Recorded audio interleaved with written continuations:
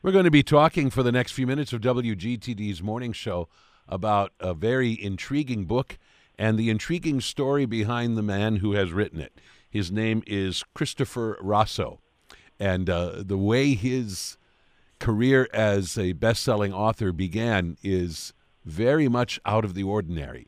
But for those who have enjoyed his books, his Ben Porter series, they are glad that this unlikely story has come to pass. His latest book in this Ben Porter series is called Vital Deception, and we're going to be talking with him about it and about how he has found his way into the world of authorship, even though my understanding is he has kept his day job, at least by now, but is so excited to be able to share his writing, which began with his book False Assurances, and as I said, continues with his latest book called Vital Deception, a very, very tense and interesting thriller. Christopher Rosso, we welcome you to the morning show. Well, thank you so much. It's great to be on the show with you, Greg. It's an honor and a pleasure, so thanks for having me. I'm glad to be speaking with you. So, first of all, tell us a little bit about your life apart from writing. What it is that you sort of do essentially 9 to 5, Monday through Friday. And then we'll get to this interesting story of how you have found your way into the world of novels. Sure. Well, found my way sort of makes it feels like I've actually figured out where I'm going, which I have not, but we'll get to that in a minute. So I work in the design and construction business. That's still my day job.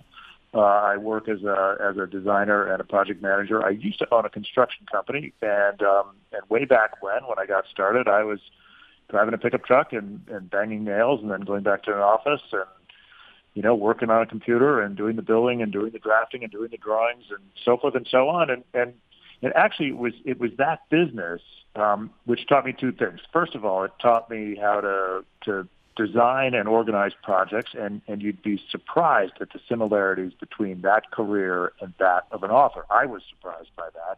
The similarities and the coincidences are really staggering. But it was good training, and who knew it would be good training? But so I ran a construction company until about 2018, and I closed the company in 2018, the construction side of the business, so I could focus more on quality of life and to focus on the creative design side. And much to my surprise, that's when I sort of picked up a novel that I had started writing back in 2017 and really dug into it and found myself really enjoying the writing process. Now I'm curious. At what point in your life had writing become a source of pleasure for you? I mean, for instance, as a young person growing up in junior high or high school and beyond, I mean, were you writing and harboring thoughts of someday being a serious or professional writer? No, never. In fact, I always felt like I was a pretty good writer. I was a history major, so that taught me a lot about writing as well. And I had been complimented in many facets in sort of the construction business. Oh, your emails are very clear, your proposals are very clear. So I knew I could write decently, but I loved reading. I was a voracious reader. I remember I was a teenager when I read, The Hunt for Red October, Tom Clancy's, incredible sort of groundbreaking techno thriller that really established its sort of the genre of kind of what I do now. And I love the stories on the page. And writing one never really seemed like a reality until one day at the construction office in 2017. I was tired of paying bills and writing change orders and yada, yada, yada. So I actually started writing a story that I'd come up with that summer, earlier in that summer. I wrote, I don't know, for an hour or so. And then, of course, I Googled, how long is the average novel? And it turns out it's between 80 and 100,000 words. And I had written maybe 300. I said, whoa, this is a steep hill to climb. But it sort of cracked the seal. And that's where it all began. So you apparently sat down and really wrote what amounted to a full-fledged book, which would, I assume, be your very first novel. Once you, which is ultimately titled False Assurances, when you were done with that novel, what did you do with it? What did you what did you pursue in terms of trying to get this novel out into the world? Well, that's where I got very, very lucky, in fact. And I definitely acknowledge that luck played a big part of this. So I finished the writing, for False Assurances. Back then it was just called Ben Porter, and we'll talk about my protagonist, as they call him. In the literary circles, I still refer to him as my main character. But I finished the novel in early 2019. And, I had written it because I had the time, because I had closed the construction company, because I wanted to pursue this creative process. And because I just sort of wanted to see where the story would go. And the first draft was really never meant for publication. It was sort of something that I wanted to do as a project, as I have to finish this story. So I sent it to my father. My father and I, love reading and share the same sort of affinity for the thriller genre. My father lives in Florida. I live in Connecticut. I emailed him the story. He read it. He calls me. He says, this is really good. And I said, you have to say that. You're my father. You can't say it's terrible. He said, no, it's really good. Can I show it to a couple of my friends? And I said, sure, thinking he's going to show it to, a golfing buddy or, somebody who lives down the street or whatever. Turns out he shows it to a guy named James Patterson, who, as you may know, as everybody knows, is one of the world's best-selling authors. I mean, what a break for me, but James Patterson read it, and he really liked it too. So he called me, and we had a very long discussion, and Patterson said, this is really good. You need to do some cleanup work, but let's propose it. Let's get it published. And so Patterson's agent took it to New York, and we proposed it to all the big publishing companies in 2019, the summer of 2019, and lo and behold, every single one of them rejected it. So what started out as this sort of top-of-the-world feeling, thinking that Jim Patterson is endorsing my book and we're going to be, in bidding wars for publication and all this other stuff, by the end of that summer, I was, had a stack of rejection letters or emails, I guess they really were. Sort of took the wind out of it, but I persevered, and I actually rewrote the story that winter, thinking, wow, I got all this feedback from these editors in New York. They had, a few of them had just said no, or it's a near miss, which are the four words that I hated. It's a near miss. How close was it? But I rewrote it. I titled it False Assurances. I actually wrote a sequel at the same time, which was called Threat Bias, figuring that if I was going to self-publish these books, which is what my decision was, if I had two versus one, I would look more credible, and somebody might take a risk on me if I had two books instead of one. And I had made the decision to self-publish both stories at once in 2020. Do you have any theories about why these potential publishers did not quite share the enthusiasm that James Patterson had for your book? I mean, was it maybe a case of just really bad timing, or to what else can you point? I mean, a saturated market? There must be some reason for that stack of rejections, or is that just one of the vagaries of the world of publishing and the fact that so many potential books show up on their desks? Have you come to an answer about that yet? Well, I mean, I've got a lot of theories, yes, but of course I can't ever really know. But really the issue is it is a very crowded marketplace. The thriller genre is, it's rife with characters. And yet another character, I could see a publisher saying, we've got a stack of thrillers, authors in our stable on our imprint. We don't need another one. That's probably part of it. But my character is much, much different than the regular spy hero. So, I was surprised by that. I will say that the draft that the publishers saw is very different than what's out there now. False Assurances is much, much better from the version that they saw. And I often wonder, whether I had the opportunity to rewrite it the way I did and then submit that, would it have been different? I don't know, maybe. But it is it's a tough business to crack into. I think, 1 in 10,000 novels that come out per year, it actually makes it to publication. So the odds are definitely stacked against a new writer. But I think you nailed it. It's a saturated market, and it's very difficult for publishers to take risk on something that's as new and as different as Ben Porter. And what's fascinating to me is that Ben has really struck a chord, I think, with readers, and that's why it seems to be so successful, because it is different. And I think that risk averseness of the big publishing houses really, hinders their ability to find creative and new outlets like me. Well, what is really also interesting about this story is not just the amazing coincidence that your dad knows James Patterson, who saw the novel and liked it and championed it to the best of his ability. By the way, I've had James Patterson on my program and enjoyed the experience very, very much. He's amazing. But at any rate, second that. Right. But even having to go the route of self-publishing your book, False Assurances, it nevertheless managed to become a bestseller. And that in and of itself is quite extraordinary. I mean, books get self-published all the time, but I can't think of the last time that I heard of a self-published book that became a bestseller. How did that happen? Well, that was, again, a stroke of luck and actually a stroke of James Patterson's involvement in the project. Was after the two books came out in May of 2020, you'll recall, this is sort of at the height of the COVID uncertainty, no vaccines, lockdowns, around the country. Schools were still closed. Restaurants were closed. It was a pretty dark time. And many people said, don't release the book. Publishers were pulling release dates because of COVID. I thought to myself, I am independent. I can do it my way. And people need this kind of, it's light entertainment. It's positive entertainment. It's a good message. It's the right person for the right time. So I'm going to release it despite what everyone tells me.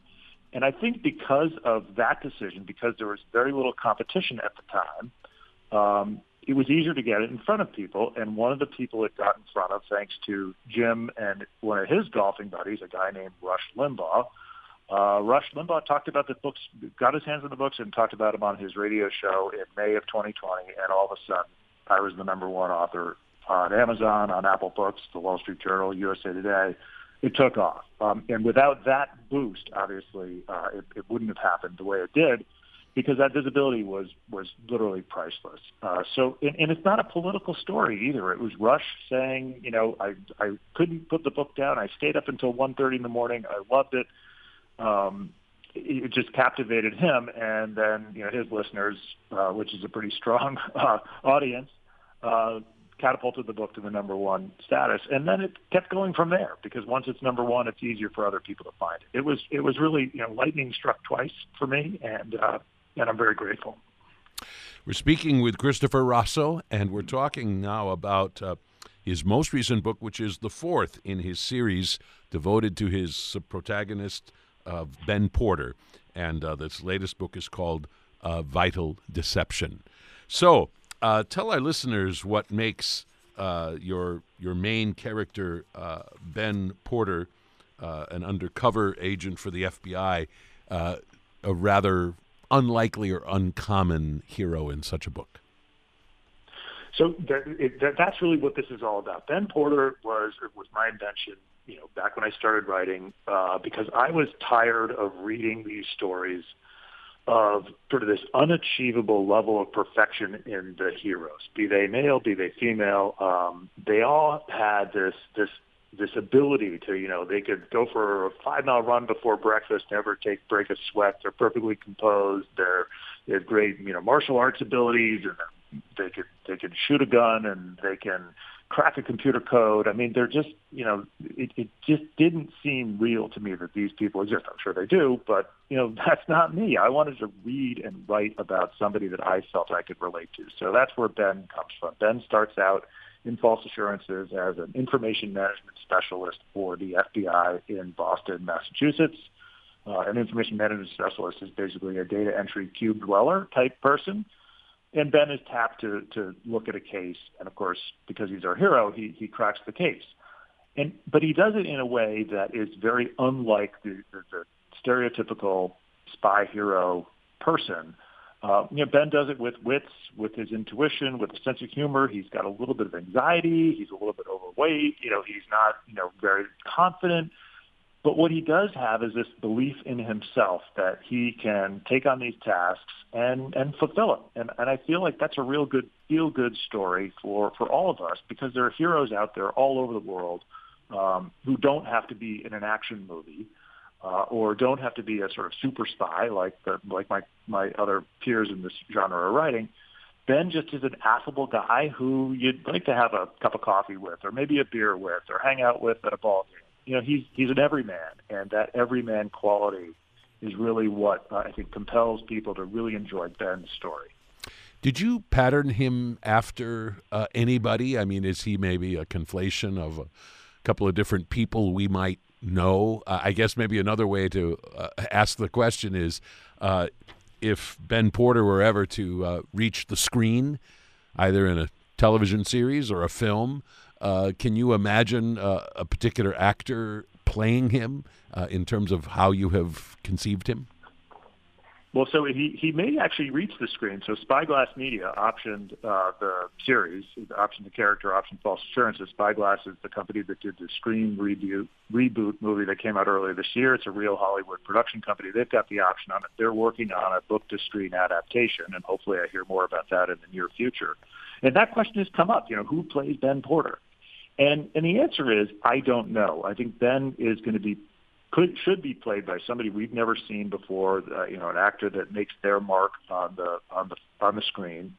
But the character himself is really not. I mean, there's a lot of me in Ben Porter, of course, because that's the way to write it authentically. But I am not, a super spy, and I don't do these crazy things that he gets away with. I work my day job and I write as a side hustle, which I think actually Ben would find pretty compelling too.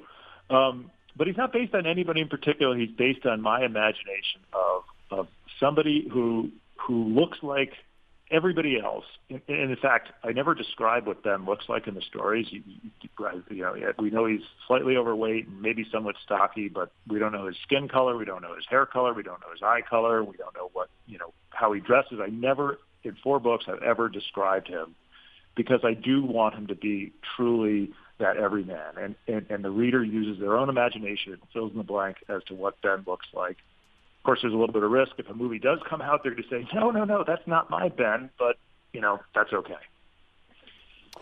One thing that is interesting is that one of the bad guys in your book, Vital Deception, is his name is J.J. Gannett, I think. Am I remembering the name correctly? Ganson. Yep. And when we first encounter him, as somebody is talking about him, they are saying that his appearance is what causes you to dismiss him as a suspect, but his appearance is literally the perfect cover. He's unassuming. He doesn't look threatening. He can pass invisibly through any crowd. And this is a kind of an interesting parallel to your protagonist, Ben Porter, who is also a fairly ordinary guy, that this antagonist, J.J. Gannett, has tremendous abilities and skills, is a very, very formidable dark force in the book. But just to look at him, you'd never guess it. And again, that flies in the face of so much of what we see and read in the typical thriller, where every significant character tends to be kind of larger than life. Yeah, and I think that's true with life as well. I think that the foes that we have to deal with, either personally or professionally, you can't tell them who they are from. If you saw somebody standing on a train platform, you don't know who's good, you don't know who's bad. You just don't know, and I think that's actually what makes this character a little bit more threatening. Is that he is basically invisible, and you could be sitting right next to him, on the train, at the airport, waiting for your flight, that sort of thing.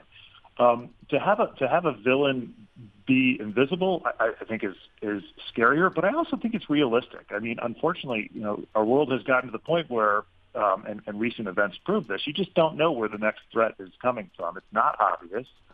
And one of the things that Ben does is he keeps his eyes open. He keeps a healthy level of skepticism without being paranoid. And he sort of examines all the things that happens around him. I wish we would all do that and sort of take a step back from making assumptions and say, well, let me think about this in a more critical way. Perhaps we'd be better off. I don't know. We're speaking with Christopher Rosso about his latest book, Vital Deception, book 4 in the Ben Porter series. Something else that's kind of distinctive about your book is that two older women figure very, very prominently. And I mean, I don't read this genre a ton. I mostly read it only in connection with this program, to be perfectly honest. But in my admittedly limited exposure to this genre, this seems out of the ordinary. And I think it's one of the things that makes this particular book especially interesting. The characters of Genevieve Sullivan and Hazel Ganasher. Can you tell us more about them and the choice to place two somewhat older women in such prominent places in your novel? It wasn't so much of a choice as it felt real to me. There are the two women that we're talking about have high-ranking positions in the United States government. Which is true, happens all the time. They seem like the right characters at the right time.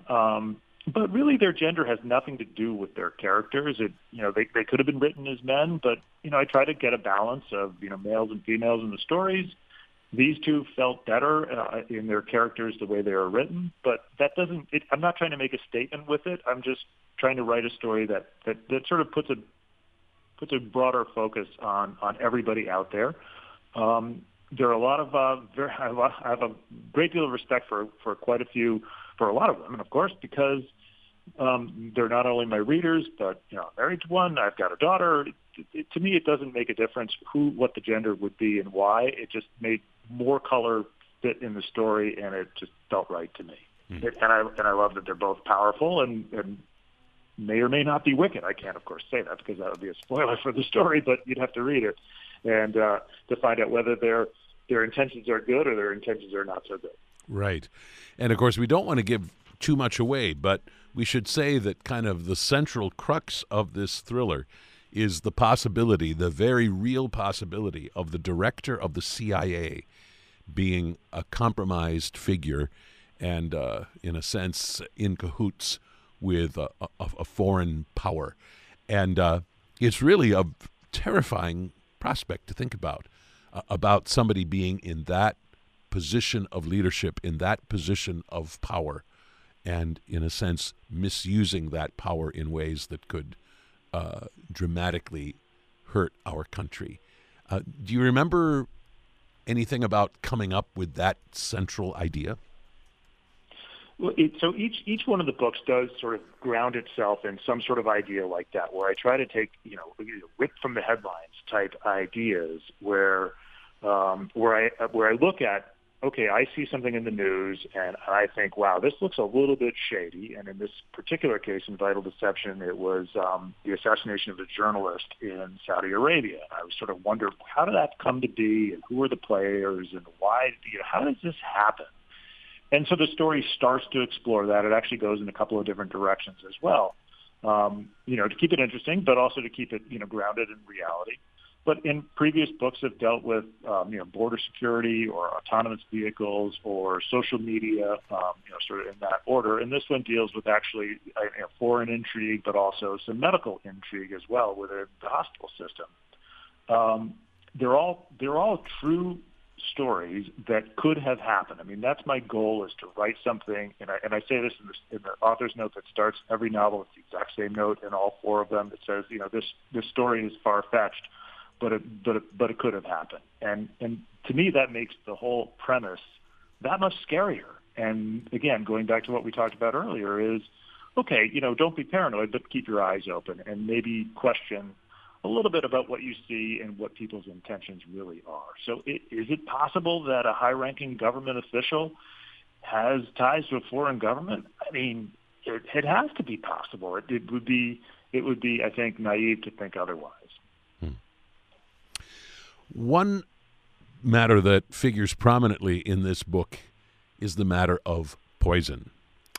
And I think you really do you do a very good job of kind of helping us understand how poison can be such a frightening and effective weapon in a lot of different settings and scenarios. And first of all, I wonder to what extent you did some research, did some homework in order to write intelligently and plausibly about the nature of various poisons and how they work and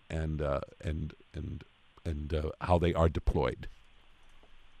Well, I did a lot of research, and there's a fine line between writing an instruction manual on how to make something very bad happen and writing a novel where you want it to be entertaining and fictional and sort of make it plausible at the same time. I do not want to write a manual. I don't want to write to the point where somebody could say, "Oh yeah, vital deception. I was encouraged to use this poison on my enemy." That's not what I intend, but.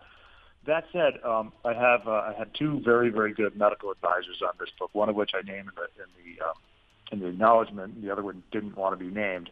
But both are doctors. One is a doctor. One is a nurse. Very, very well qualified. And I tested the theories with both of them, and they read early manuscripts and corrected me on some of my misassumptions or. On where I got actual sort of hospital procedures incorrect. So it was vetted, as all the books are, by somebody who has experience in the business. I think that's part of the interest of my research, and I love that part of learning something new myself, and then kind of sharing that with the readers that are going to pick these books, because it is all plausible. And for example, the dosing amounts are correct, and the names of the medicines are correct. I'm not making anything up. I do think that makes it a little scarier, but at the same time, I don't give you enough information I hope I don't, to actually pull this off on your own. And there are certain omissions that are, if somebody really want to be critical, they say, "You didn't tell us how to do this." And I say, yeah, that's intentional.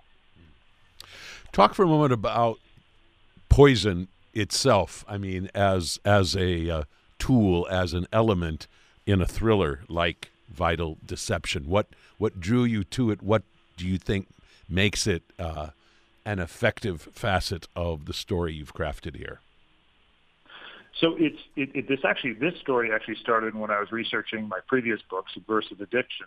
I had come across a Russian group called Unit 29155, which is a real group. They are sort of a Russian counterintelligence group, usually based in focusing on sort of hacking and cyber work, but got involved in poison. And I saw an incident where there was an allegation that this group had poisoned one of their targets, and I thought that was fascinating because the target survived and actually was able to talk about their experiences after being poisoned. And I used that as my real-world research as to what would happen if one of my characters was exposed to this sort of chemical. And it all really happened. I was fascinated by the outcomes, and then I tied it all together in this story. So I get inspired from lots of different places. I read, like I said, I read voraciously, not just fiction. I read the news too, and these stories are out there. And this one in particular said, "Wow, this could be the premise, or at least the sort of the nugget that starts off a very interesting fictional story."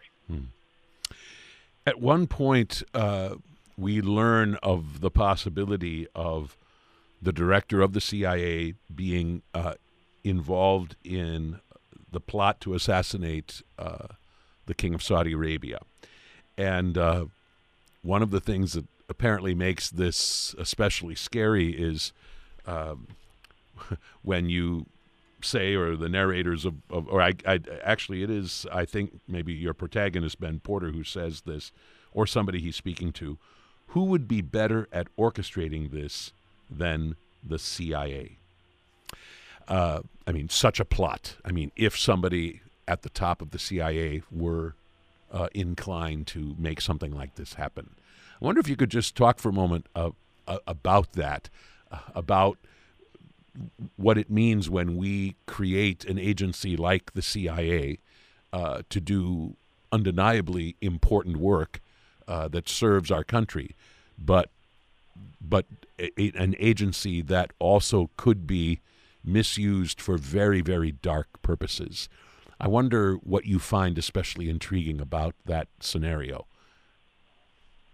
Well, I think that scenario is completely plausible. That to create this agency that could be used for unintended purposes or purposes beyond its charter. I think that happens all the time. I think that's one of the beauties and the strengths of the American form of government, but it's also one of the weaknesses because we create these entities and we create them in the best of intentions. But loopholes can be found, and people can take a charter and interpret it their own way.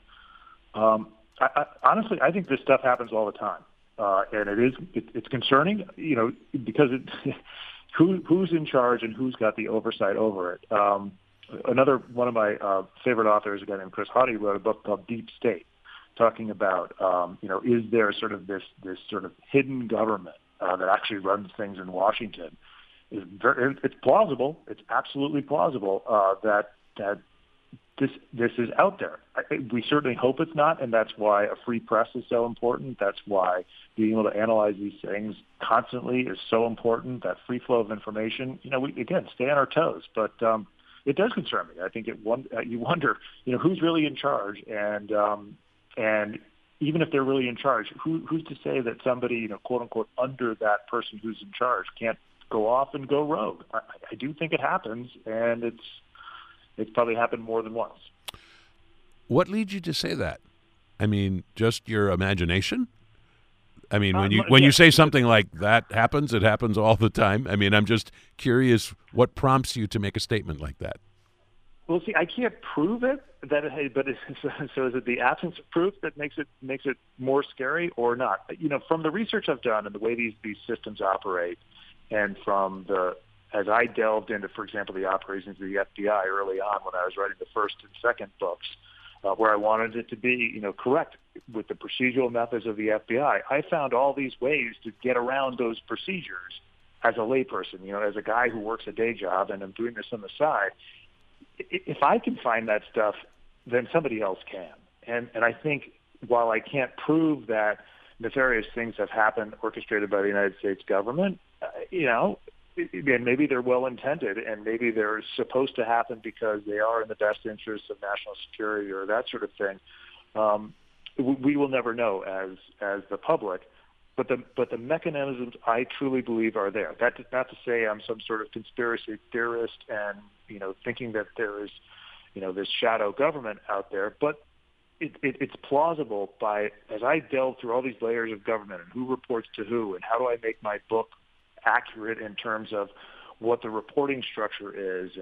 And for example, there's a scene in Vital Deception where the Navy is tasked to do something. Who can task the Navy? And I made sure I got that right. And it was a pretty wide net that gets cast. So I just have to wonder. I can't prove it, but it makes me wonder. About the matter of crafting a thriller, just talk for a moment about the interesting challenge of what information to give and when, and in what amounts. In other words, what do you want the reader to know when? And it seems to me that anybody who crafts books like this is confronting that challenge, time and time again, about the nature of the information that they are sharing and how best to share that information with the reader. So I have this sort of litmus test, if you will, and my editor was a guy named Ryan Steck, who's out in Kalamazoo, Michigan, who I've actually never met in person, just on phone calls and Zoom and so forth. Ryan is a terrific guy and has helped me with all 4 books. Ryan gave me some great advice early on. He said, because we had talked about The Hunt for Red October, which I mentioned earlier, Tom Clancy's first book, and he said the issue with The Hunt for Red October was at times it read like an instructional manual for how to drive a submarine. And I said, yeah, that's right. It gets very thick with the technical details. And Ryan's advice was, and this is my litmus test to answer your question, was, I don't want to teach you how to drive the submarine. I just want you to feel like you're on the submarine. And there's a difference. So I want you to feel like you're in the action, and I want you to feel like you've got all the information, but I don't want you to bog down in that superfluous detail, because at the end of the day, you're reading my story to entertain yourself. You're not reading it to learn how to, quote unquote, drive the submarine. So that's the test that I use. I'm sure I get it right at sometimes. I'm sure I'm not at times I don't do enough, and at times I do too little. So it's not a perfect test, but that's the theory that I look at and try to make it engaging for the reader. Because at the end of the day, again, it's entertainment, and I want you to have fun reading it. I want you to enjoy Ben's sense of humor and sort of irreverence, but also feel like you're in the midst of this whodunit plot. And when you put it down, you say, that was really interesting. I wonder if it could have happened. A last question. As we said, these 4 Ben Porter books are books that you have self-published, and they have been very, very well received. Can you imagine a scenario in which your next series of books might be published by an outside publisher, so to speak? Or have you grown fond of this situation in which you are, I should think, in many respects, your own boss, in a way that an author who is working with an outside publisher probably is not? I mean, is beholden to their input, at least to some extent. I mean, maybe not if you're James Patterson, but I think the typical author, I think you know what I mean. It is not the same situation. Is that a scenario that you would welcome, or do you think this is the niche in the publishing world that feels right to you? I honestly, I go back and forth on that. I would love the exposure that a mainstream publisher could get me, because they would, my books are not on the table at, Barnes & Noble or the local bookshop. They can be. You can order them through Barnes & Noble. You can order them through any independent bookstore. You can buy the book, but they are not on the table that you see when you walk in the door. So I'm missing sort of that component of the market, and I would love to get that exposure. That said, I love the freedom of what I do, and you said it, be your own boss. I'm sitting here now in my rented office in Southport, Connecticut, that I sublease from another bigger company. I have one room, and from this one room, I have the tools to take on the behemoth publishing industry in New York City and beyond. New York City, by the way, is 50 miles away from where I am sitting. So I feel like that's a very American, entrepreneurial, pull yourself up from the bootstraps kind of situation. And I got to say, I'm intrigued by the challenge to see if I can actually take on these publishers and create my own mark and my own brand and keep going with the Ben Porter series, because there will be a book 5. I'm working on that already. It feels really good to me to have that kind of, David versus Goliath story to tell about myself. And I love the challenge of it all. I also love the independence of not being edited by a committee. I can get away with, and I shouldn't say get away with, I can be more creative in ways that I describe my stories, because I'm not answering to that committee of people that say, oh, we haven't seen this done before. You should take this out. This is a little too risky. I can take those risks, and I do take them in Vital Deception. There's a couple of sequences in that story where I was advised, hey, this you're getting out there. This is very risky. A publisher won't let you do this, but I want to do it anyway because it keeps the series fresh. It keeps it entertaining. It keeps it innovative. So I like that. And if I can win at this game, I'll feel pretty good about it. So that's my challenge. Vital Deception is the 4th in the Ben Porter series by Christopher Rosso. Christopher Rosso, thank you for joining me today on The Morning Show. I enjoyed speaking with you, Anya. I enjoyed your book. Thank you so much. Thank you very much. I appreciate being here.